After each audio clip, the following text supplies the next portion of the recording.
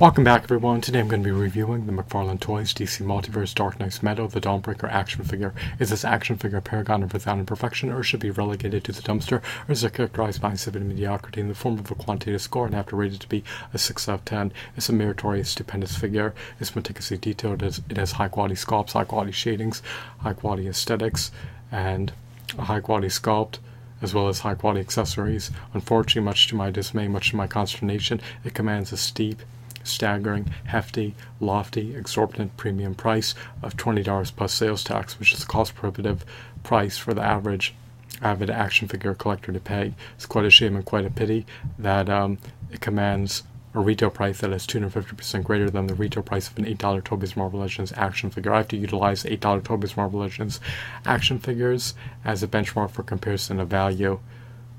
Much to my consternation, not only is this figure 250% more expensive than an $8 Toby's Marvel Legends action figure, but in stark contrast to an $8 Toby's Marvel Legends action figure is devoid of a build-a-figure piece for a meticulously detailed behemoth of a 14 to 16 inch build-a-figure. Furthermore, it's also devoid of a comic book, so if they're going to charge 250% more than the retail price of an $8 Toby's Marvel Legends action figure, then they should include build-a-figure pieces, comic books, and of course a multitude of figures with the figure.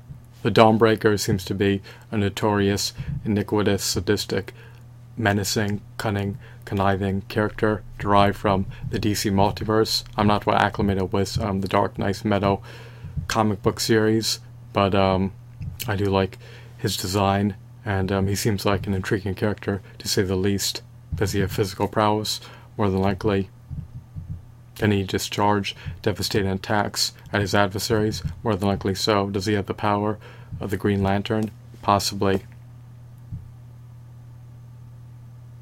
I'm under the axiom that he's wielding his own power ring in some capacity. He does come bundled with a base as well as a training card in tandem with a backlight projection. So if you utilize his accessories, and they can embellish this figure and augment him. But even with the inclusion of those aforementioned accessories, it's still not enough for me to vindicate paying 250% more the retail price of an $8 Toby's Marvel Legends action figure for a comparable figure. This action figure coincides eminently well with the prodigious 67-inch action figure collection. He's sporting roughly 22 points of articulation, so he has latitude for dynamic posability. He emulates his comic book counterpart. I have no major gripes appertaining to this figure other than the cost-prohibitive price point. If you recollect, the $8 Toby's Marvel Legends action figures sometimes came bundled with additional figures such as Deadpool coming bundled with Duel, and Silver Surfer coming bundled with Howard the Duck. Furthermore, they also came bundled with comic books and ample accessories.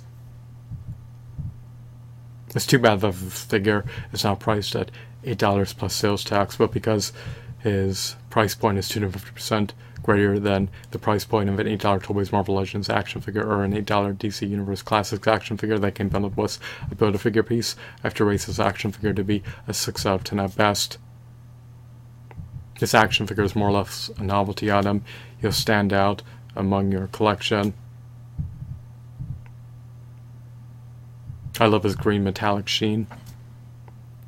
He seems to be poised for battle. He looks like he's about to be embroiled in combat. He looks like he's primed for combat. He looks like he's ready to decimate, dismember, and ravage any adversary within his vicinity. Is he a heroic, valiant, stoic character? More than likely not. He's likely sadistic, iniquitous, and villainous, to say the least. So he more than likely holds ill will against the heroes of the DC Multiverse. But I guess you could say he's the quintessential villain for your DC superhero characters to fight.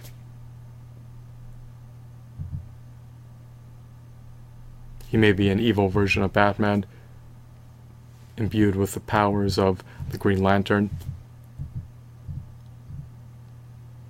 That's my assumption. So my final verdict is 6 out of 10. I'm finished adjudicating over this matter. If McFarlane Toys wants to earn a 10 out of 10 review score, then they should either substantially lower their figure prices or bundle a multitude of figures in the package if they're going to charge $20 plus sales tax.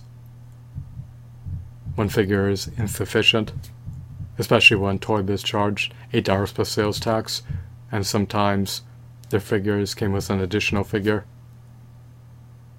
as well as a comic book and ample accessories, so it is what it is. They did a stellar job here, but the price point is cost prohibitive, so I'm done reviewing this figure. I also would have preferred if he had fisted hands, finger joint articulation, interchangeable heads, more energy projection accessories, more trading cards. I would have preferred if he just came with far more accessories than just a trading card as stand and a bad light projection. It's a wonderful figure. If you can afford to splurge with your money, then by all means procure it. However, if you're destitute and indigent, then you may want to possibly wait to be able to procure it in a lot at a lower price point when you can afford to do so. So I hope that you found this video to be insightful and intriguing, as well as enthralling. Have a blissful day. Goodbye. Dawnbreaker action figure deserves a 6 out of 10 review score because the price is so exorbitant. Hopefully one day, sometime in the imminent future, or in the pending future, McFarlane Toys can take heed of charging $8 plus sales tax for figures